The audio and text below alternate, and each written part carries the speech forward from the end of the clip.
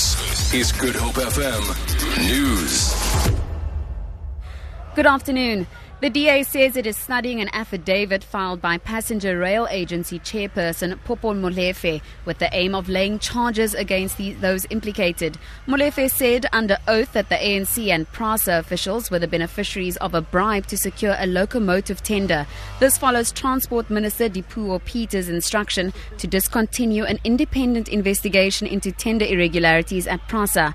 Party spokesperson Manny de Freitas says the ANC's alleged involvement proves that it is more concerned with putting a politically connected elite first and the best interests of the people last. The ANC has denied any involvement.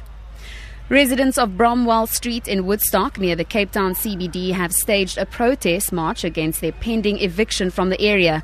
The properties were bought by a private developer recently. The residents, who've already failed in a High Court bid to stop the process, are expected to vacate their homes early next month. Activists from the Reclaim the City campaign have joined the protest. Mlamli Maneli reports. The activists are pledging solidarity with the residents in the area facing eviction. This after the land they occupy has been bought by a property developer to expand the food market. Recently, the residents have lost their court battle in a bid to stop the eviction.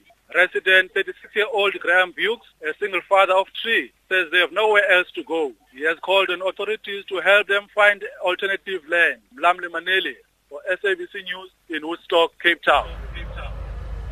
An 18-month-old child has been bitten to death by pit bull terrier at Mount Pleasant near Hermanus in the Overberg. Spokesperson for the Western Cape Health Department, Natasha Peterson, says the child's grandmother is being treated in the Worcester Hospital for bites following yesterday's attack. A 69-year-old woman and an 18-month-old grandchild was brought into Hermanus Hospital after they had been attacked by a dog in Mount Pleasant. We tried to resuscitate the baby, but unfortunately the baby succumbed to her injuries and the grandmother was transferred to Worcester Hospital. Police spokesperson FC Van Wyk says the dog attacked the girl unexpectedly. He says the dog was taken to animal welfare where he was put down. Van Wyk says an inquest docket has been opened for further investigation. To end this bulletin, the Western Cape Social Development Department has launched a safe house for abused women and children at Fishhook in the Cape Peninsula. The facility offers counselling and education to occupants who have been abused. Department spokesperson Sihlin Gobese.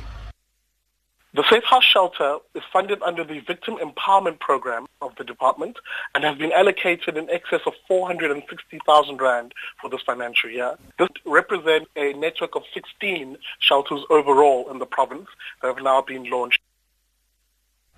For Good Hope FM News, I'm Tamara Mitrovic.